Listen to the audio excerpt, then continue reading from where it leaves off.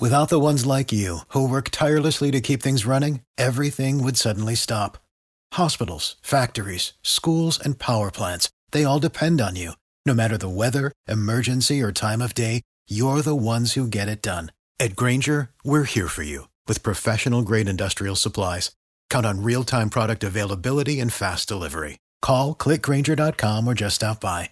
Grainger, for the ones who get it done. Every team, every topic, everywhere. This is Believe.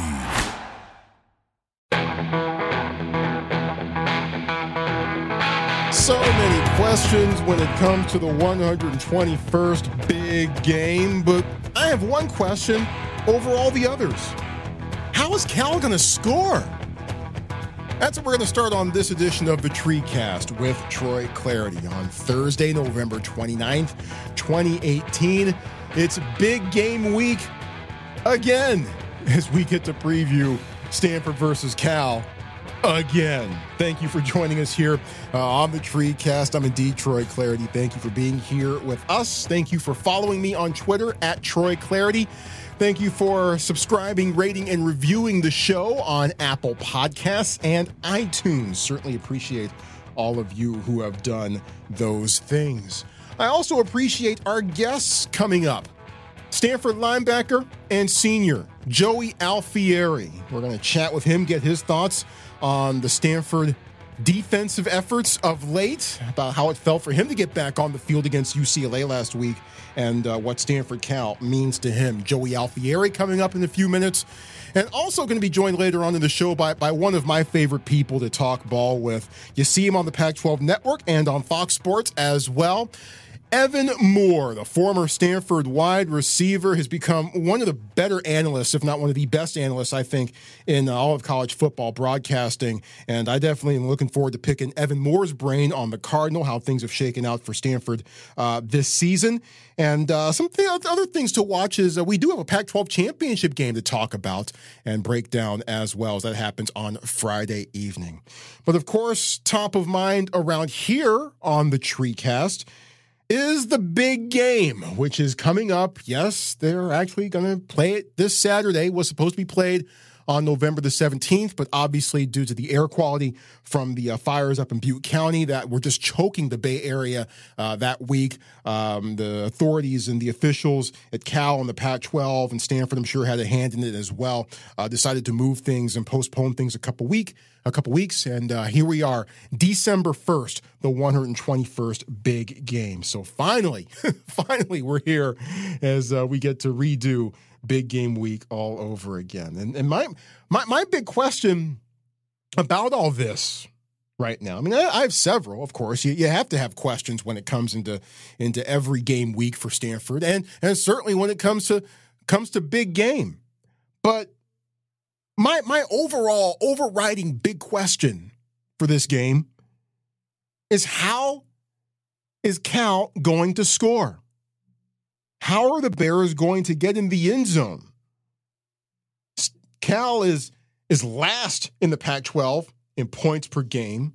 They're last in the conference in third downs converted. They went 1 for 17 against Colorado on third down last week, and they still won that one handily. Helps when you go +5 in the turnover margin. And the Bears are also last in the conference in red zone touchdown percentage. Look, scoring in the red zone is nice. Getting touchdowns in the red zone is much, much better. And when it comes to that, Cal dead last, only scoring touchdowns 50% of the time whenever they get in the opponent's red zone. 50%.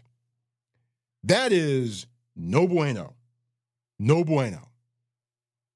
Now, there are things that I do like about the California offense. We talked about them a couple weeks ago during Big Game Week Part 1. Patrick Laird, their fine running back, number 28, versatile weapon for them. I like Laird. I like how they use big number 99, Malik McMorris, as a fullback / tight end. Talked to David Shaw about him earlier in the week, and Shaw reminded me that McMorris had a nice little catch and run in last year's big game in which no one really wanted to get in the big man's way. Dude weighs 290 pounds, and he had the football. I don't quite blame folks for making a business decision on that play. So there are some things that I do like about the Cal offense, but I just don't know how at this point, as I say this, I just don't know how Cal is going to get points consistently. Then again, I also kind of felt this way last week too, when we were looking at a UCLA Bruins offense that at that point in the season was 11th in the league in scoring before they played Stanford last week. Then they dropped 42 on the Cardinal at the Rose Bowl last Saturday. And much of it with ease, with big plays, especially a stretch throughout much of the second and third quarters where the Bruins were just unstoppable and where Wilton Speight threw for 209 yards in the fourth quarter alone. Still wasn't enough as Stanford was able to get the 49-42 win, but man, UCLA looked by far more potent against Stanford than they had at any point in the season until last Saturday. So UCLA was 11th in the league in scoring last week. Oh, by the way, Stanford has no inside linebackers. None.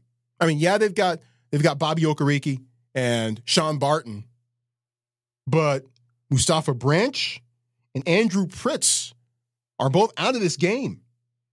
Matter of fact, Stanford's too deep at the inside linebacker position. Isn't it too deep at all? It's a one deep.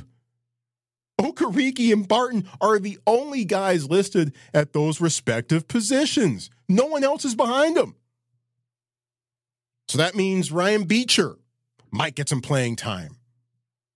Quality playing time, not just in garbage time, but quality playing time this week. That means Ricky Miezon, number 45, might get some quality playing time as well without Mustafa Branch and without Andrew Pritz in the fold for this week against Cal.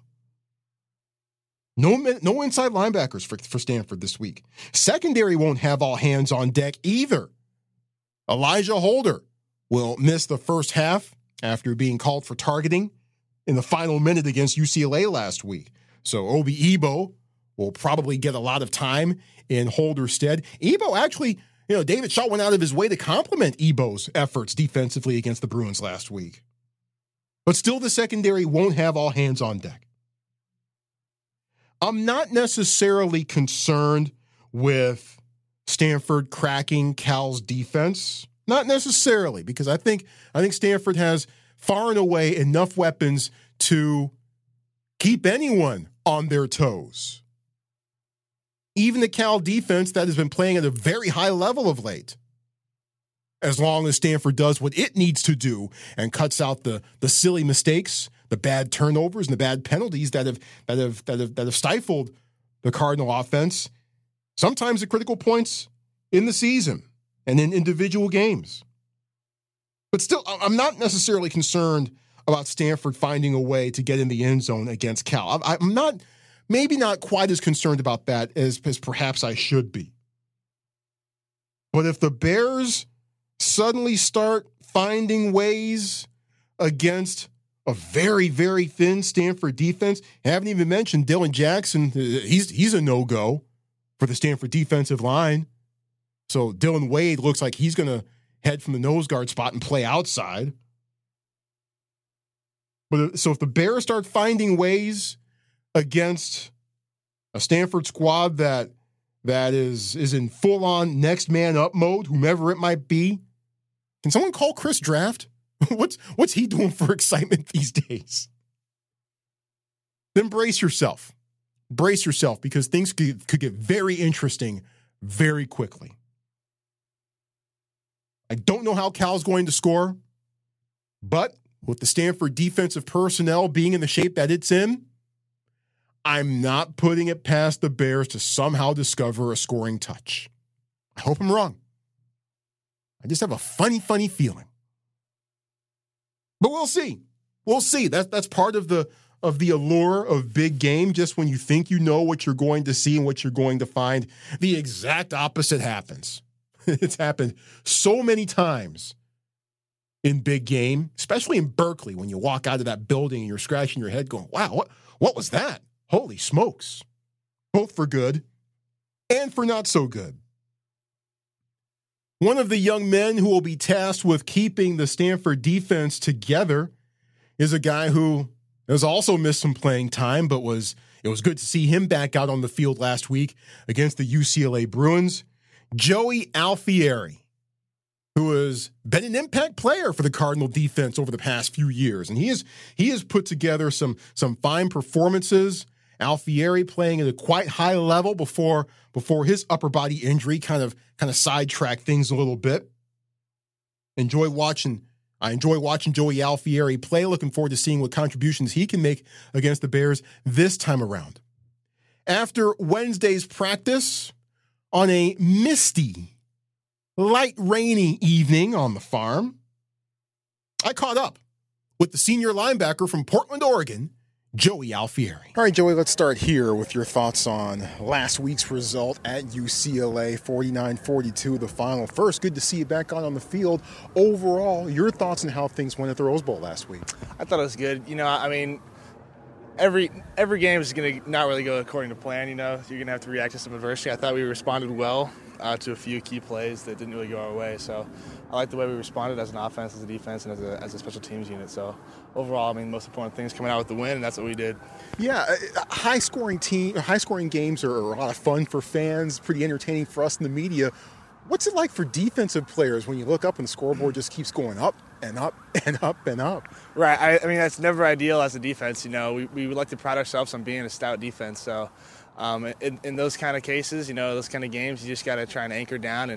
And in those games, takeaways especially become important. I think on the season, any game when we have at least one takeaway, we're undefeated. So if we can get the ball out any way possible, especially on those high-scoring games, we can make a significant impact. Takeaway is certainly a big key, especially in the third quarter, to help stymie the Bruins and really prevent them from getting the better of Stanford on the scoreboard last week.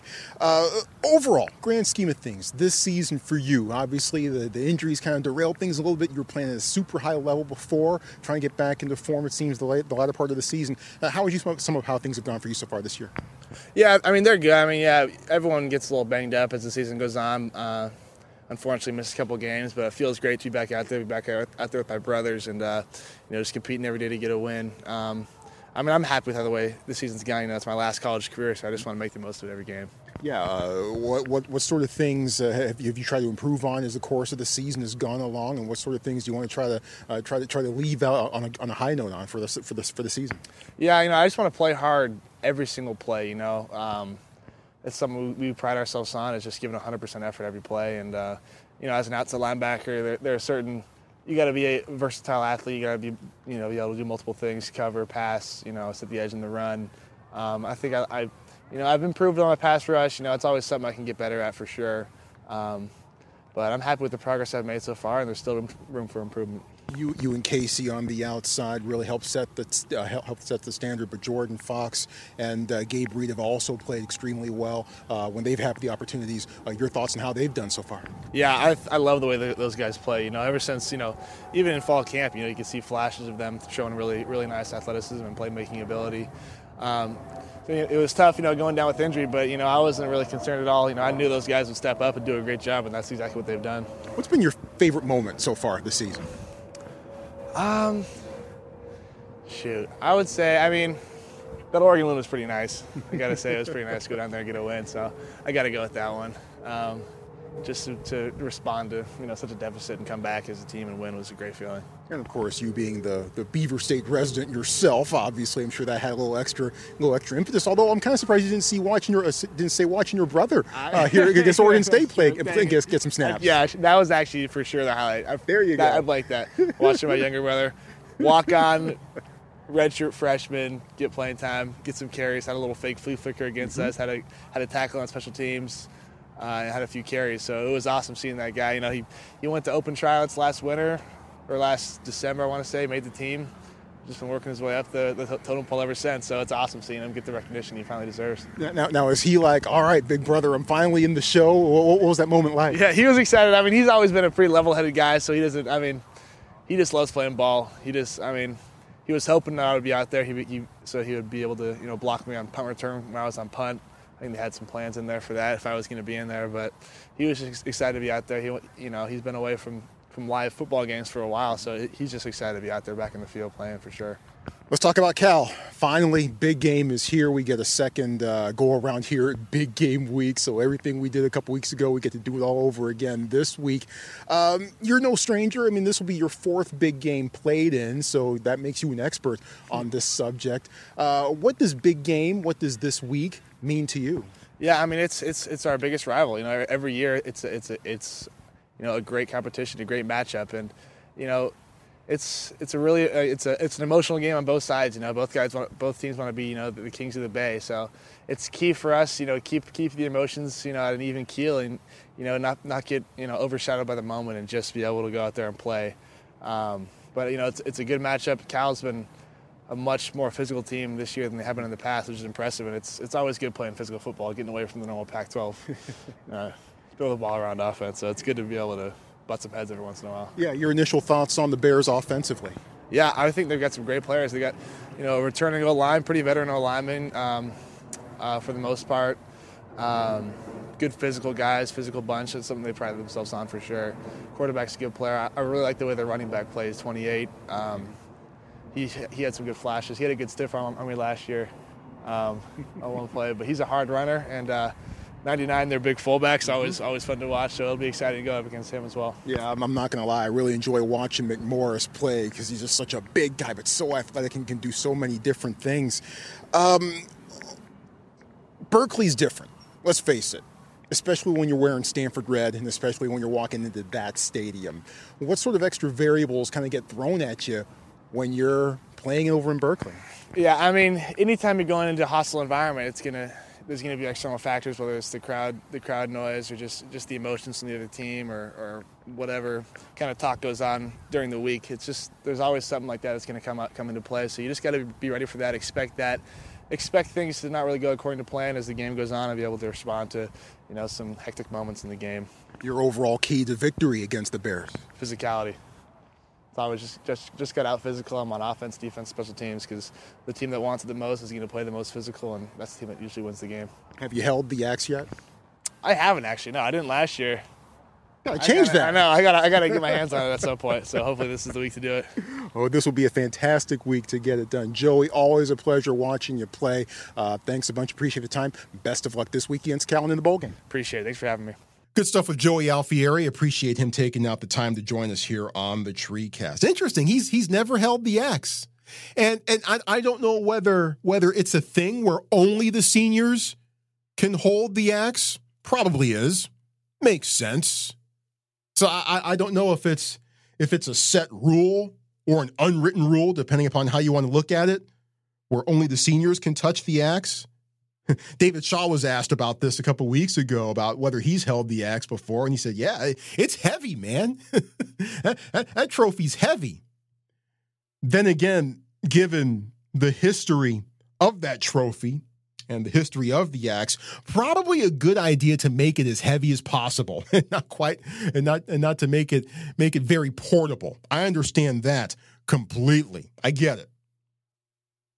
But Joey Alfieri has never held the axe. Hopefully he gets a chance to do just that this week. And look, the outside linebackers, we talked about my concerns with the inside linebackers.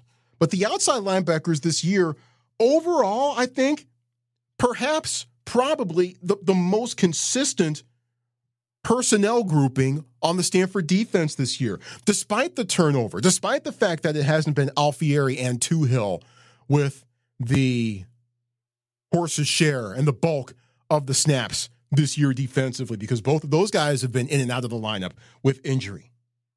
But, as we talked about with Joey, Gabe Reed doing quite well.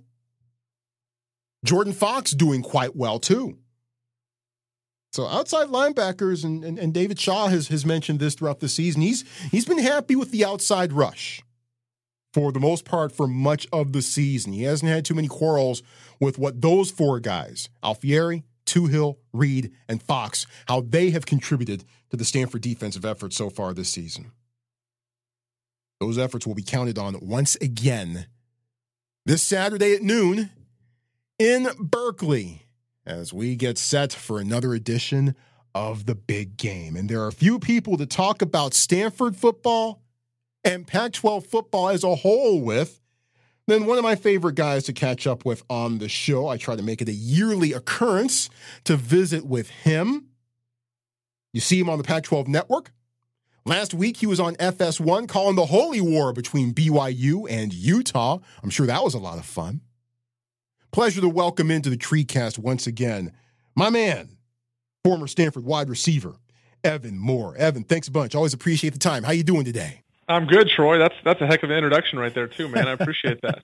Well, you make the effort to come on the program. We try to make everyone feel at home here on the show. Oh man, there's nothing more. I'd love to come on and talk some ball. Trust me, no one's too busy to come on and talk a little ball. So there we go. There we go. Well, let's start here. You and I did the Stanford football spring game for the Pac-12 network back in April, and dangerous to come away from a spring game with grand generalizations of how things are going to go in the fall. I realize that.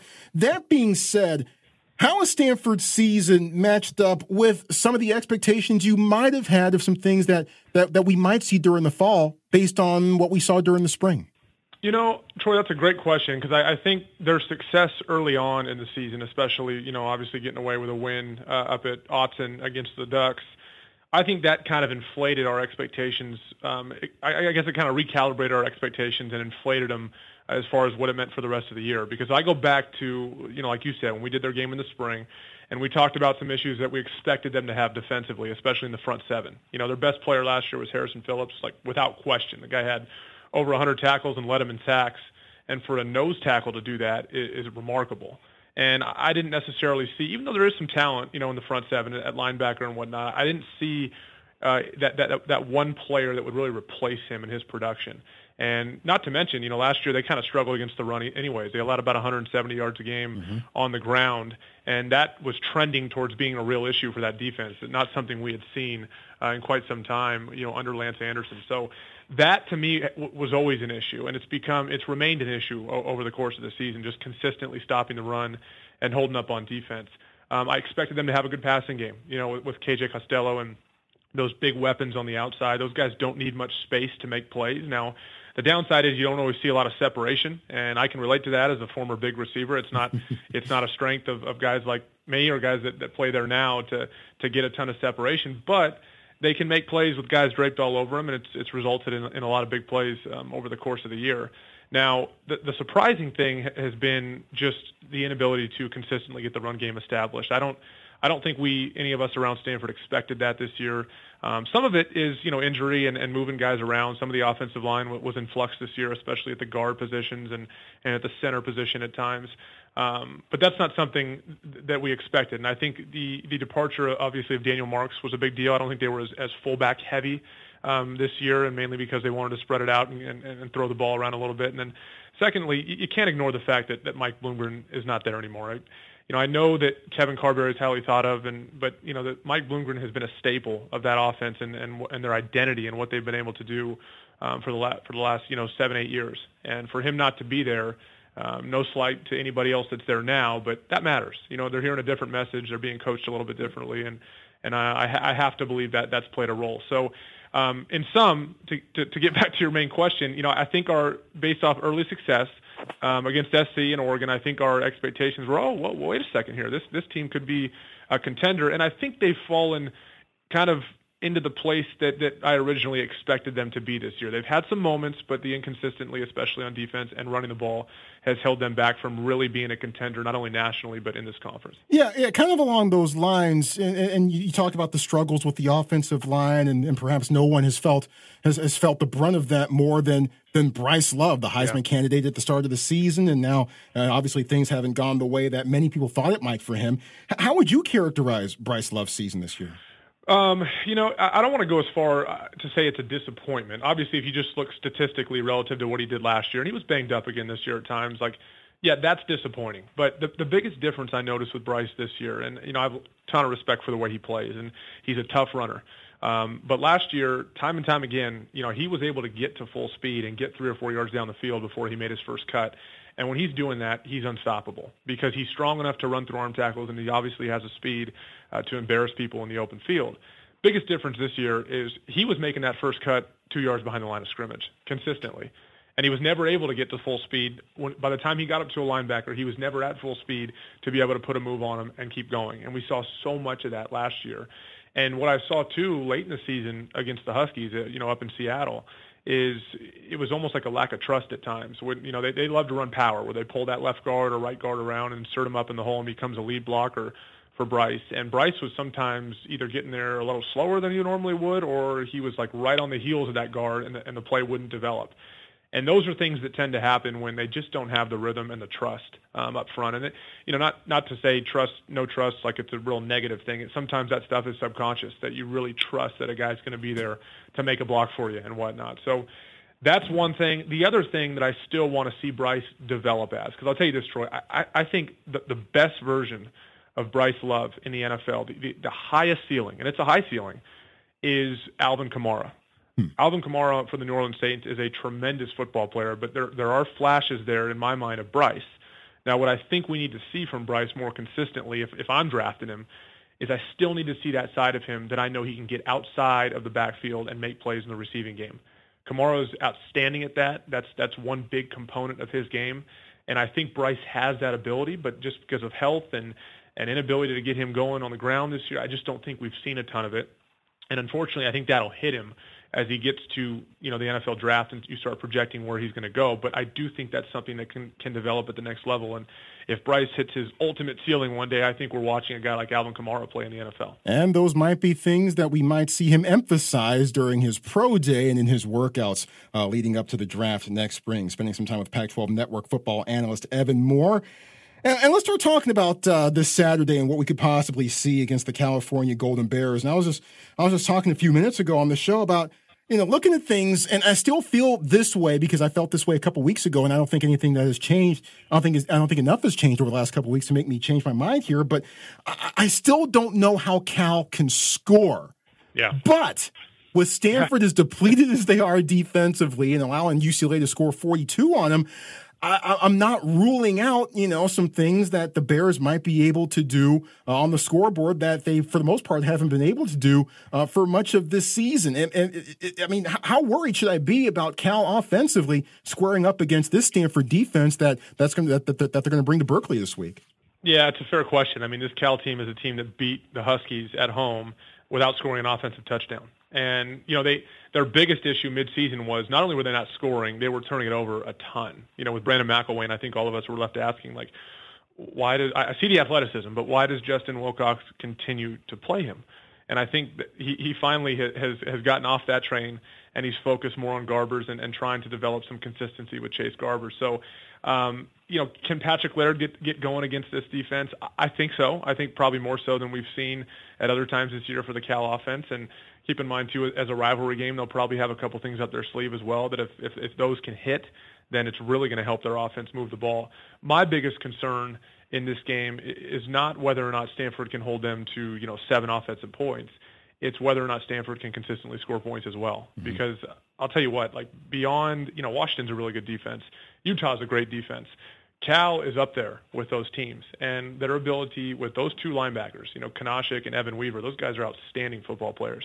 And their ability to consistently stop the run, and also kind of what I noticed Justin Wilcox likes to do is what I call simulated pressures, where he'll only bring 4, but he'll make it appear to the opposing quarterback as if he's bringing more than 4 because he's varying where that 4th rusher comes from. And so at first glance, if you're a quarterback, it appears like you're getting 5 or 6, and you kind of speed things up and make a mistake. That's why he's been so successful against Gardner Minshew and the air raid offense over the last couple of years when they play Washington State, is he tends to just find ways to confuse quarterbacks without compromising his really disciplined zone coverages on the back end. And that concerns me with KJ Costello. KJ's a good player, but these are the kind of matchups I think that Justin Wilcox really enjoys because he can come after a quarterback and really throw different looks at him and try to confuse him. So if Stanford's unable to run the ball against that front, I also think they're going to have a tough time throwing it as well. I don't think it's going to be – Cal's pass defense is really good for a reason. They're designed – they have great scheme, and they also have really good athletes on the back end, led by obviously Ashton Davis last week, made a couple of really nice plays. Mm-hmm. So there are a couple really, really intriguing things to watch in this game. And to your point, Stanford's best chance, obviously, is if they can just keep Cal off the scoreboard, because I think they'll struggle to score, but if they can keep Cal, under 17 points, then I think it obviously favors Stanford. It still amazes me that we're talking about a Cal Golden Bear squad that is led by a defense that actually hits and tackles people. It's still kind of jarring to watch, given some of the defensive performances. Only a couple years removed from an era that was led by Sonny Dykes and chucking it around, and defense was never even taken seriously in that building. Yeah, so, amazing to think of. Also amazing to think of this. You and I have obviously talked about the 2007 game against USC on numerous occasions, and your role in it, and the role that game had in setting the table for what we've seen since for Stanford football. But I think a lot of people forget that Stanford also upset Cal that year, beating Cal and taking the Axe back in 2007. Well, that probably, maybe in some way or shape or form, also every bit as important in some ways for Stanford that season. What do you remember from knocking off Cal back in 2007? Well, that was on the heels of an interesting year. We had a couple. Obviously, that was the year of the SC win as well down at the Coliseum, and so we had some of those momentum type wins where you could start to feel the culture of the program turning. And now you get to the end of the season when we finish with Cal, and you realize, okay, at that time we were at 3 wins, right? Cal was our 4th win that year. It was the last game of the year, and I believe it was the last game. We may have played Notre Dame after that, now that I think about it, but I don't recall. But either way, we had 3 wins because we lost to Notre Dame. And you realize we're not going to a bowl, but at the same time, our senior class felt like, hey, we've yet to win a game against Cal. We had gotten beat up pretty good against them, especially my sophomore and junior year. And so a chance to close this thing out on a high note for us at Stanford Stadium, and also, we felt like we were continuing to just at least assist and setting things up for the future, and we kind of know how all that played out. But I remember coming into that game, they had some playmakers now, like, obviously Deshaun Jackson was there, and he elected not to play in the game. I remember it was almost his choice. Like, he had said he was hurt, and a lot of people thought he was kind of sitting out because he was worried about the NFL draft and whatnot. He wasn't happy with, I believe, Jeff Tedford was still there. So I remember it vividly. And afterwards, getting a chance with our fellow seniors to hold that axe up for the first time. And I'll never forget when I finally got my hands on it and put it up in the air. I mean, my parents were down on the field and everything. It was a really cool scene. And I never forget how heavy it was. And it shouldn't take you till your senior year to realize how heavy that dang thing is. But that was my reaction. Man, this thing is heavy, and it's pathetic that I have to wait till now to figure that out. But if that's my lasting memory, man, I'll take it. It was a special night. Now, is it a thing where only the seniors can lift and hold the axe, or can anyone hold it during the course of the post-game festivities? Anyone can hold it. Now, but the thing to remember is the committee, the Stanford Axe Committee, has that thing chained to a belt. Yep. So, yeah, I think they're obviously the team is okay with anyone throwing it up there. Obviously, the seniors get priority on it, and then that it just has to be within close proximity to those people, because you can't, they're not going to let you pass it around and run away with it. It's strapped to them so they don't lose it, which is pretty cool. Yeah. Having it passed around and people running around with it, that kind of caused some problems back in the day for the Axe. Yeah. Well, obviously it's dangerous, first of all, because it's heavy, and then secondly, they don't want to lose that. All that thing could disappear real quickly. Evan, as we wrap this up here, we do still have another football game in Pac-12 play this week, and it is, of course, the Pac-12 championship happening Friday evening at Levi Stadium. The Pac-12 North champion Washington Huskies and the Pac-12 South champion Utah Utes. Utah finally in this game for the first time in its program history. You just got done seeing the Utes up close and in person last week in a fantastic performance for them. How do you see things shaping up between the Utes and the Huskies this time around as the Utes try to get some revenge? Yeah, I think it's going to be another good one, Troy. I really do. I mean, you go back to the first time they met, and it was, I believe, 21-7 in Salt Lake back in September. And for this Utah team, for this to be, I mean, it's just unbelievable how college football works. For this to be the year that they get their first South championship since joining the conference is amazing, because, after those two Washington, they lost to Washington, then Washington State earlier in the season, it appeared like they probably would not be contenders in the South based off how things were trending. And then you fast forward, they hit stride against Stanford, and they started playing really good ball. And then they lose their quarterback and their running back. Tyler Huntley and Zach Moss, I think those two guys accounted for 85% of their offense. And then you think, okay, now they're for sure done. They had made a nice recovery after those two losses, but now they're for sure done.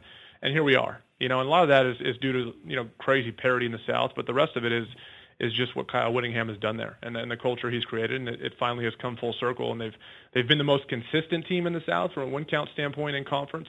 They've just been the only team that hasn't won the South, and so they've certainly earned it. And here we are, a great matchup. I love what Utah does defensively. Getting a chance to watch them last week, I think Chase Hansen is probably the best defensive player in the entire conference. He is just an outstanding, instinctive football player. And then I look at Washington, and obviously another really good defensive team. They don't get much pass rush like they used to. So I think it's going to come down to, given both teams are very good on defense, both teams are very good against the run, I think it's going to come down to what defense can really make that other team one-dimensional. And my concern for the Utah passing game, I think there's talent with Jason Shelley, but this is only his fourth start. And I don't see a ton of willingness on their end from a coaching staff standpoint and on his end in the pocket to really push that thing down the field beyond the Colorado game. And that was out of necessity because they couldn't seem to get the run game going. So that may happen again this week, but Shelley's going to have to hit some down the field throws to loosen up that Washington defense and give this team a chance. And I think that's ultimately what's going to decide the game, is whether they can force Utah, if they can shut down that run game and also shut down that passing game, because I think Washington has just enough offense to overcome Utah's defense in the end if Utah can't move the ball. Should be interesting to watch. And as much fun as those whiz-bang, high-flying, air raid offenses are to watch, it's also kind of good to see, two squads that like to get at it and be physical, squaring off for a championship. Always fun to catch up with the one and only Evan Moore here on the TreeCast and everywhere else. You see him on the Pac-12 Network and on FS1 as well. Evan, always appreciate the time. Can't wait for our next chance to cross paths. We'll talk again soon. Thanks a bunch. Anytime, Troy. Thanks for having me on. Our thanks again to Evan Moore for joining us on the show, and looking forward to the big game once again. And a couple of things that I'm going to be watching from the sidelines is, once again, it'll be my pleasure and privilege to roam the sidelines for the Stanford Football Radio Network while John Platz is with Stanford men's basketball in Kansas, Cardinal versus the Jayhawks. So a direct overlap there. I believe that tip-off's at 2 p.m. while we kick off in Berkeley at noon. But some things I'm going to be watching. We talked earlier about how, or at least I mentioned how I'm not necessarily concerned about Stanford finding a way against Cal's defense. Now, that being said, Cal still plays very, very well defensively. They get after it, man, led by those inside linebackers in Weaver and Kanashik, who have had outstanding seasons. And their secondary has been a big play secondary of late as well. Can that secondary match up with J.J. Arcega-Whiteside, with Caden Smith, assuming he's ready enough to go for Stanford in this one, and Colby Parkinson? Interesting to note, Cal's safeties have the size, 6'1", 6'2". Corners, not necessarily, 5'9", 5'10". So how will the Bears use those safeties to help defend Stanford's big receiving targets, Arcega-Whiteside, Smith, and Parkinson? That, I think, is going to be certainly one thing I'm going to be watching with the Stanford offense. I'm not exactly sure how big of a factor the running game is going to be, just because those inside linebackers are just so quick. They pursue so well laterally, and they get to all points on the field. So I'm not exactly sure how much of a factor the Stanford running game is necessarily going to be against Cal this time around. Obviously, I'd like to see it be a big factor, as it has been in years past. That would be nice. And one quick little statistic that's going to blow your mind. If Stanford gets the big game win, not only will it be their 9th straight over Cal, it will give Stanford the sweep over Cal, UCLA, and USC for the 3rd time in 4 seasons.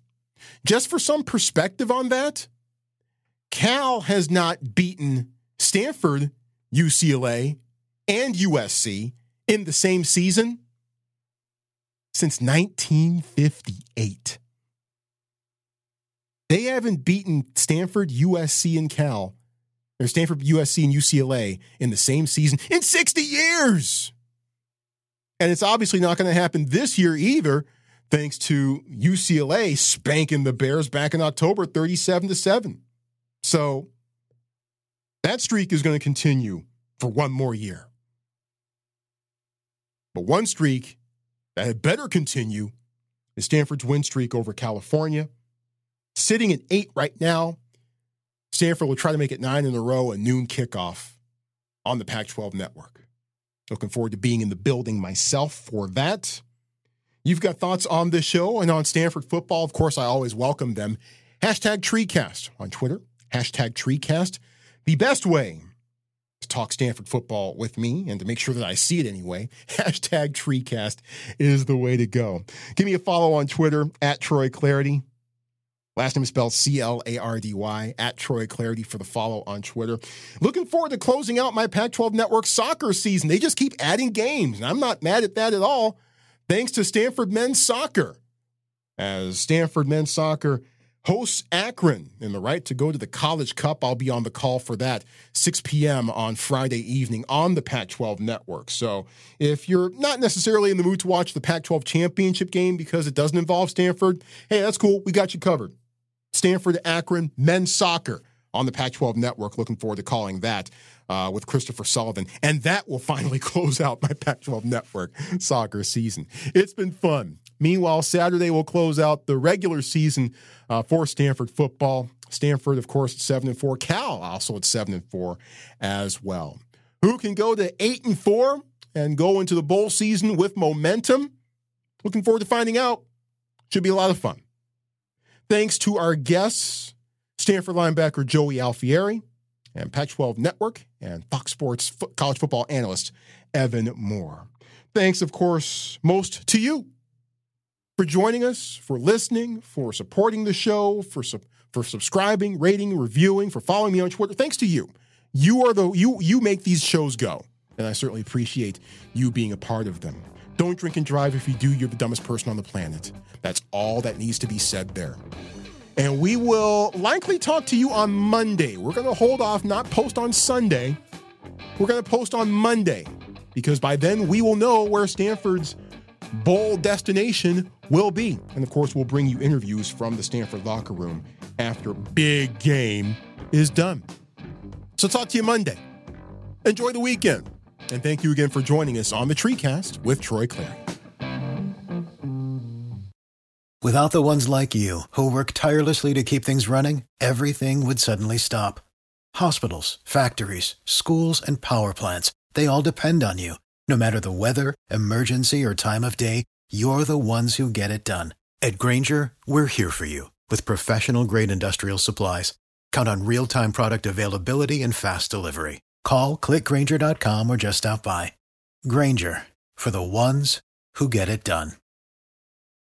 Save big money on your outdoor project now at Menards. We have everything you need to keep your outdoor power equipment running smooth so you can keep that lawn in tip-top shape or enjoy some time on your boat. Right now, all FVP, lawn and garden, and marine batteries are on sale through May 5th. Check out our entire selection of FVP batteries today and view our weekly flyer on Menards.com for more great deals.